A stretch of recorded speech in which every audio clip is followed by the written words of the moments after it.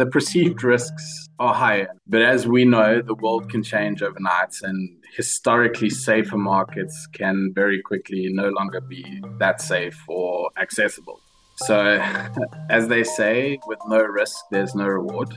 Please don't misinterpret what I'm saying. I'm not encouraging reckless business behavior, but as I said earlier, in order to succeed in a market like Africa, one needs to have a healthy appetite for risk.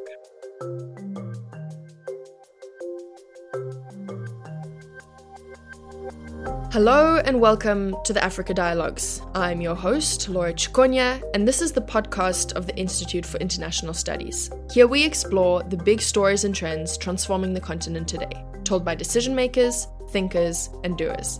Today's guest is Ryan Collyer, CEO of Rosatom in Central and Southern Africa. Rosatom is a Russian energy company that specializes in nuclear energy, non-energy nuclear applications, and other high-tech solutions. The company plays an important role in Africa's energy security, has been supplying enriched uranium to the continent, as well as building Egypt's first nuclear power plant and providing educational and research support to other African countries. This all comes at critical times for the continent. Africa continues to grapple with the effects of its electricity struggles and seeks new pathways to its energy security and sovereignty.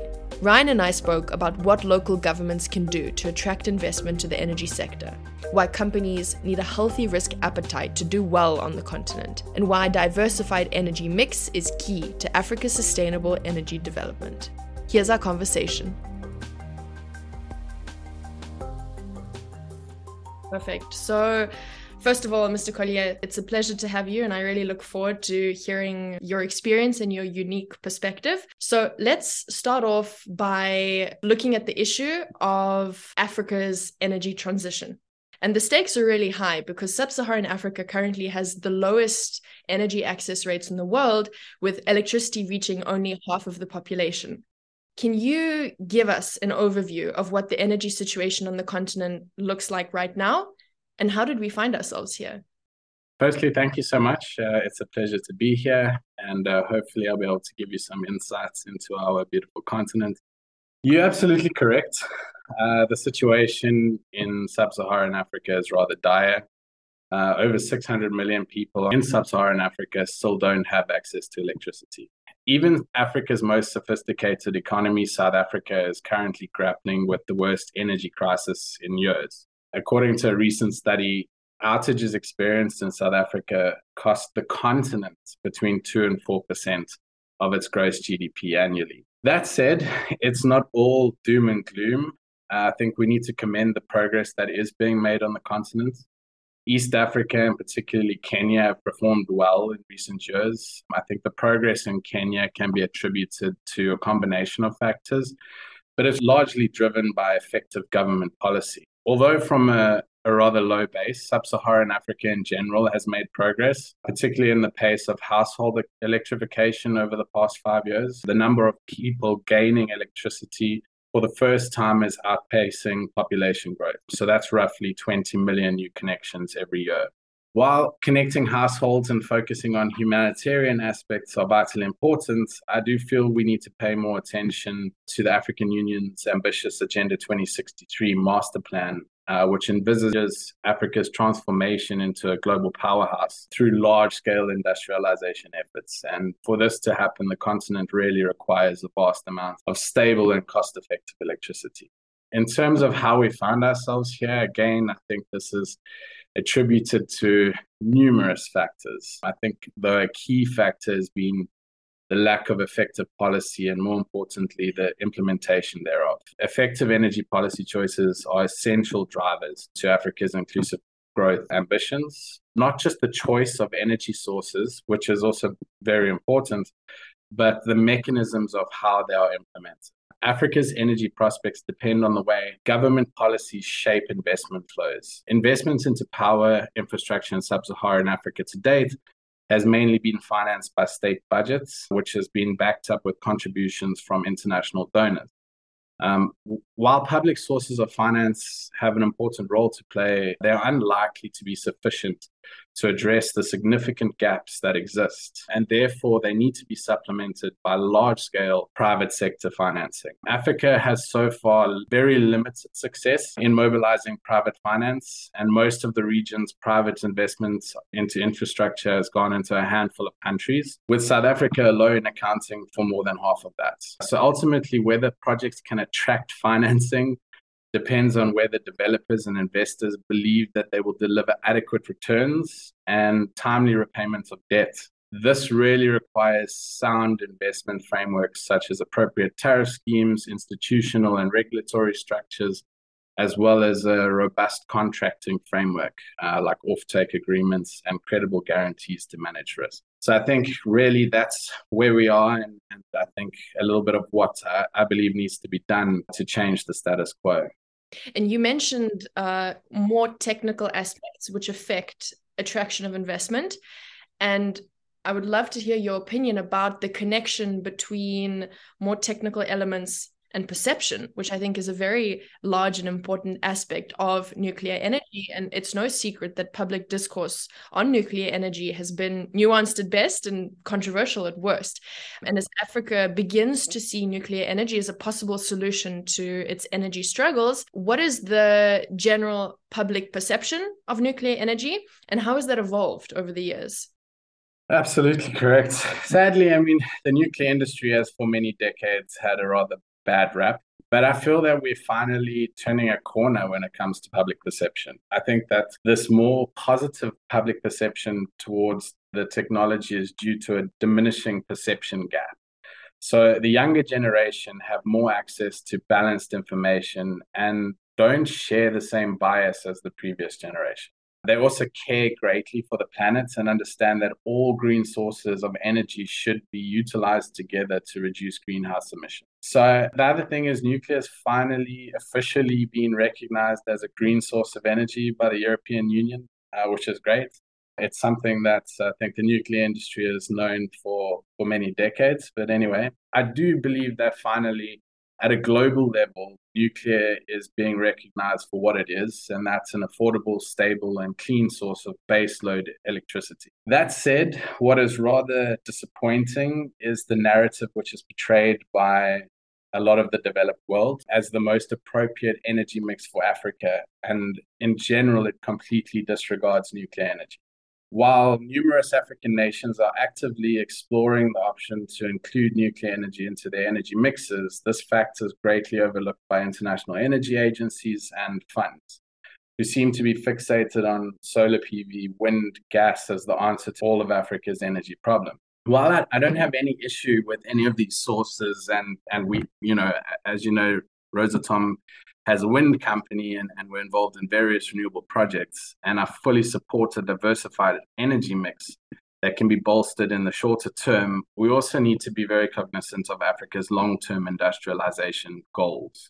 Africa has essentially skipped over the second and third industrial revolutions. The continent is home to over 16% of humanity, and yet less than 1% of the world's billion-dollar companies and only about 4% of global GDP. So certainly, Africa cannot afford to miss the fourth industrial revolution, but it should really be focusing on beneficiating the large amounts of resources under its own soils. Beneficiation and industrialization, however, require vast amounts of reliable, affordable, and clean energy. We also need to acknowledge, for instance, that many of the top performers highlighted, for instance, in the World Energy Trilemma Index, which came out last year, have a combination of both nuclear and renewable sources to effectively balance the energy trilemma. So by way of example, Switzerland, which is number one in the index, has over 30% nuclear. Sweden, which is number two, has over 40% nuclear.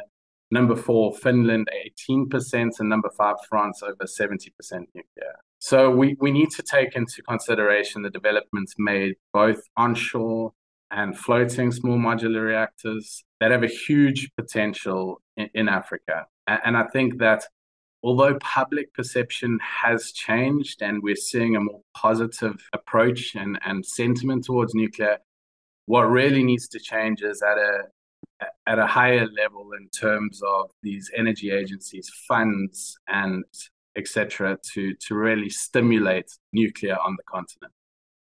And you mentioned Africa moving directly towards the fourth industrial revolution and having skipped certain levels of development that the rest of the world went through. This brings me to the topic of tech, of innovation, and there's a lot of talk about the role of new technology in Africa's leap forward. Since the Rosatom ecosystem is a lot wider than just energy production, which products and services do you think could have a significant impact on the continent and improve the lives of Africans? And what does Russia have to offer in terms of this technology? Sure. Well, beyond power production, nuclear technology offers vital solutions in many sectors: healthcare, agriculture, mining, science. And sort of as a company, we've focused on two fundamentals here in Africa, which is healthcare and agriculture. So nuclear medicine, for instance, will play a hugely important role in improving the standard of living in Africa. It's estimated that around 12% of the 800 million people on the African continent will develop cancer before the age of 75. And this cancer burden can drastically be reduced through early detection and effective treatment of patients who develop cancer. Many cancers are completely curable if diagnosed early and treated adequately. When identified early, cancer is more likely to respond positively to treatment and generally results in a far greater probability of surviving and therefore less costly treatment. Currently, around 1/3 of all procedures globally used in modern hospitals involve radiation and radioactivities. These procedures are among the best and most effective life-saving tools available. They are safe and painless and generally don't require anesthesia.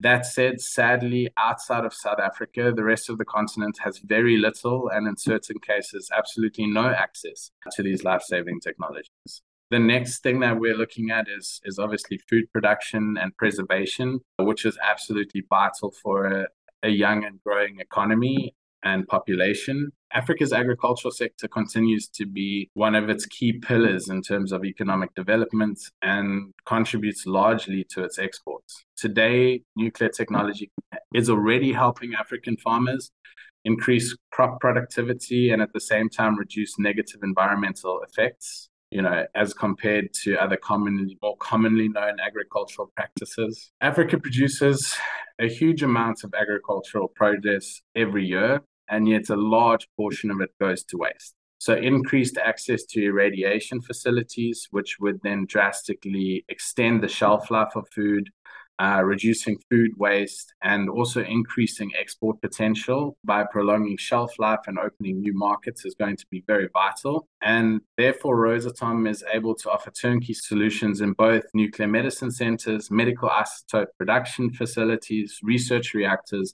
and irradiation facilities on the African continent. This is as I said earlier, it's a very key focus for us in sub-Saharan Africa currently. And we appear to be making some good traction in this regard. Well, that's wonderful to hear. And I think that continuing the topic of what Russia has to offer Africa in terms of new technology that can really benefit everyday people and just the population in general, I'd like to go back to 2019, which was a very important year for Russia-Africa cooperation. That was the year that the very first Russia-Africa summit was held, and a lot of was pinned on the format. And just considering what a pivotal moment that was for Russia, at least, what have you noticed on the ground? Have you felt some sort of shift in terms of opportunity, availability of resources, and just the general interest in doing business with Russia? Yes, absolutely. I think, if anything, I can see a very active shift towards Africa by Russian businesses, both state and privately owned. I believe that the investment appetite by Russian companies for Africa is now larger than ever. And I truly believe that there's a great deal of opportunities that can, should, and will be unlocked between Russia and Africa. The African continent is very open to Russia. And I think what they're expecting now is large-scale investments from the Russian side into the continent. So I really do look forward to seeing mutually beneficial businesses developing between the two, and I'm just very pleased to be a part of it. And just to go back to your comment about large-scale investments, are there any areas in particular that Africans are most interested in when it comes to large-scale investments? Yeah, absolutely. I mean, we all know that energy is a huge issue in Africa. As I stated earlier, we've still got 600 million people without access. So I think in terms of the energy sector, that would be vital. And then mainly in terms of infrastructure, I mean, Africa is a developing continent, it's a developing market, and it still needs critical infrastructure. And for that to happen, as I said earlier, it needs investment. It doesn't need to be state investments. It doesn't need to be grants. What is needed is investment into business and mutually beneficial business. And there are a lot of big powers, global powers, that are interested in doing business with Africa right now. And as they continue to expand and improve their toolkits and their strategies and the mechanisms that they use to do business with Africa, have you seen any best practices that have stood out? And is there anything that Russia is currently not doing that you think Russia ought to when working with Africa?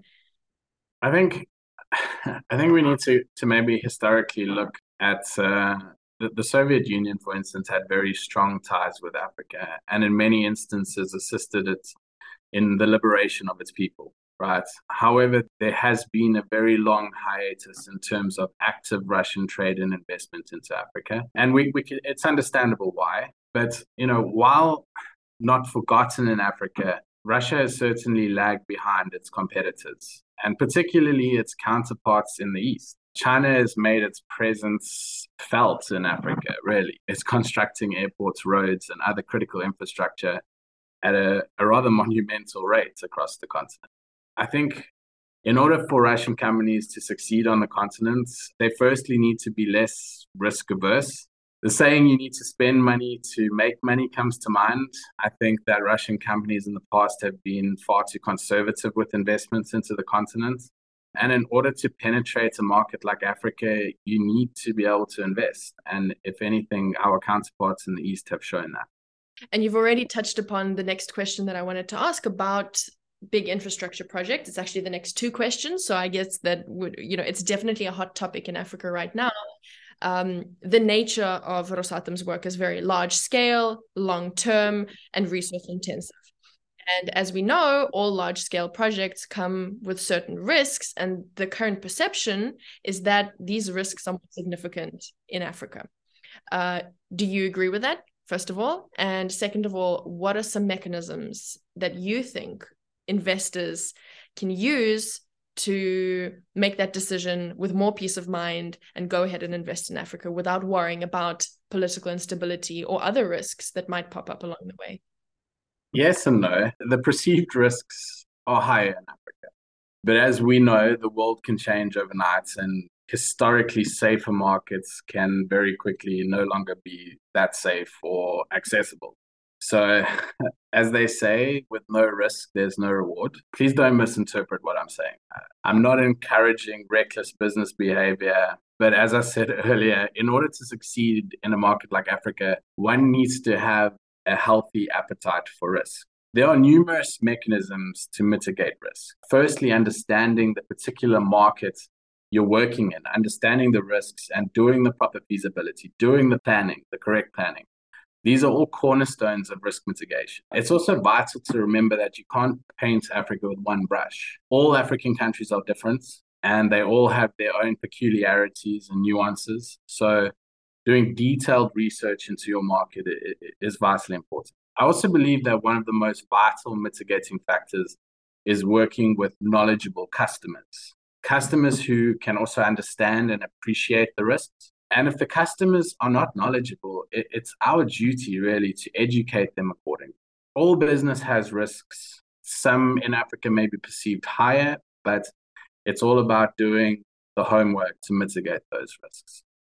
And I completely agree with you that the continent is so diverse, and this is a thought that's being repeated more actively as experts and journalists and businessmen in Russia are talking about Africa more and more. There's an understanding that it's not just one big country, and you really do need to understand the peculiarities and the differences between different regions.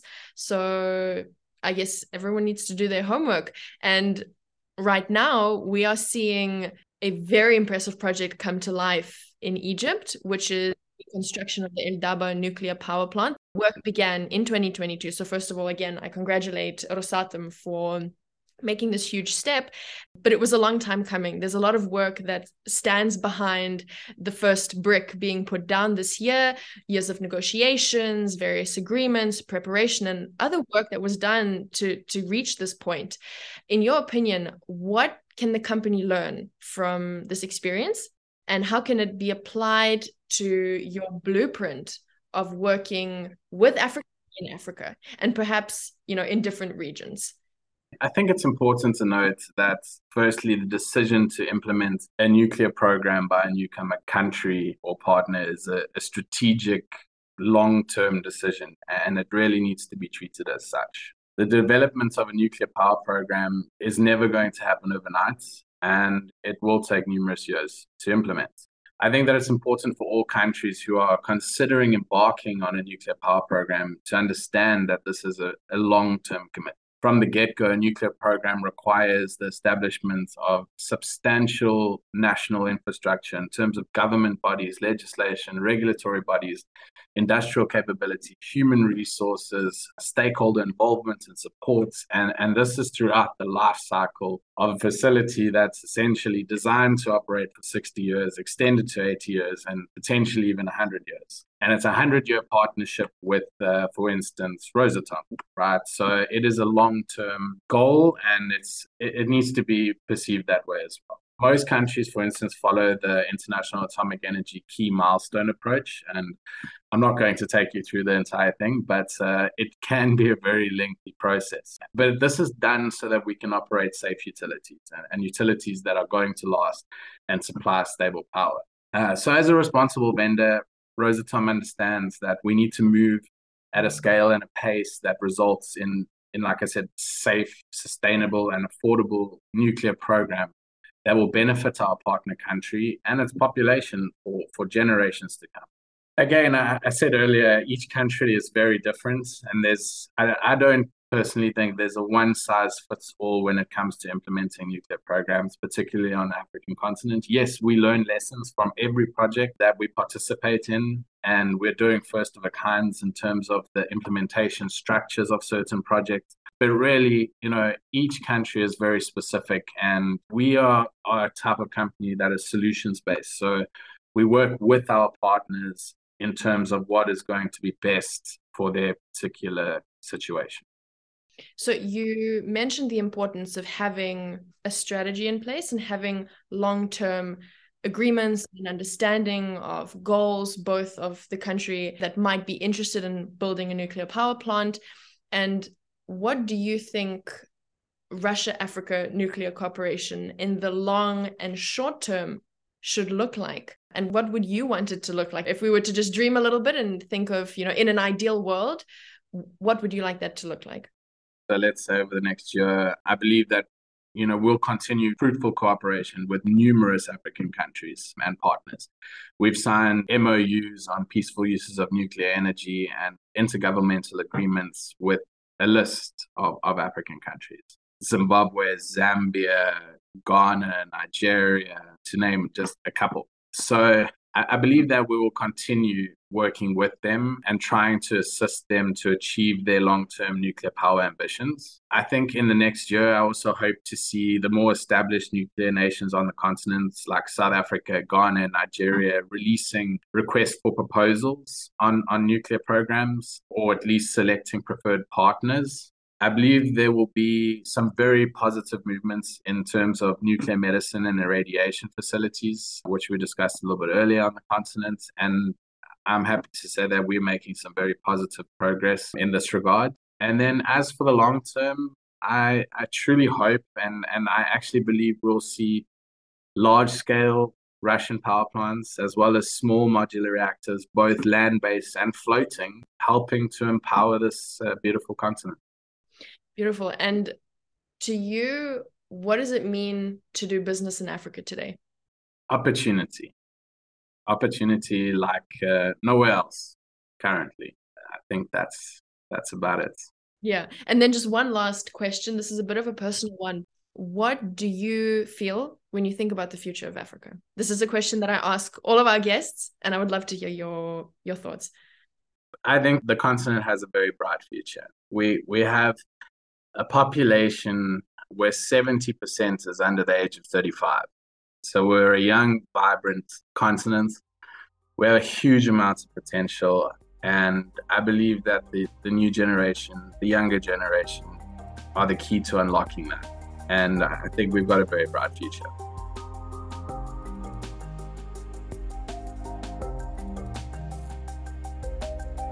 As Africa continues its development path, the energy issue is likely to make or break the continent's growth. Time will show whether countries are able to find the means to guarantee their own energy security and sovereignty. This will likely be a significant determining factor in creating the Africa of tomorrow. Thank you for listening to the Africa Dialogues. We look forward to more real conversations around Africa today.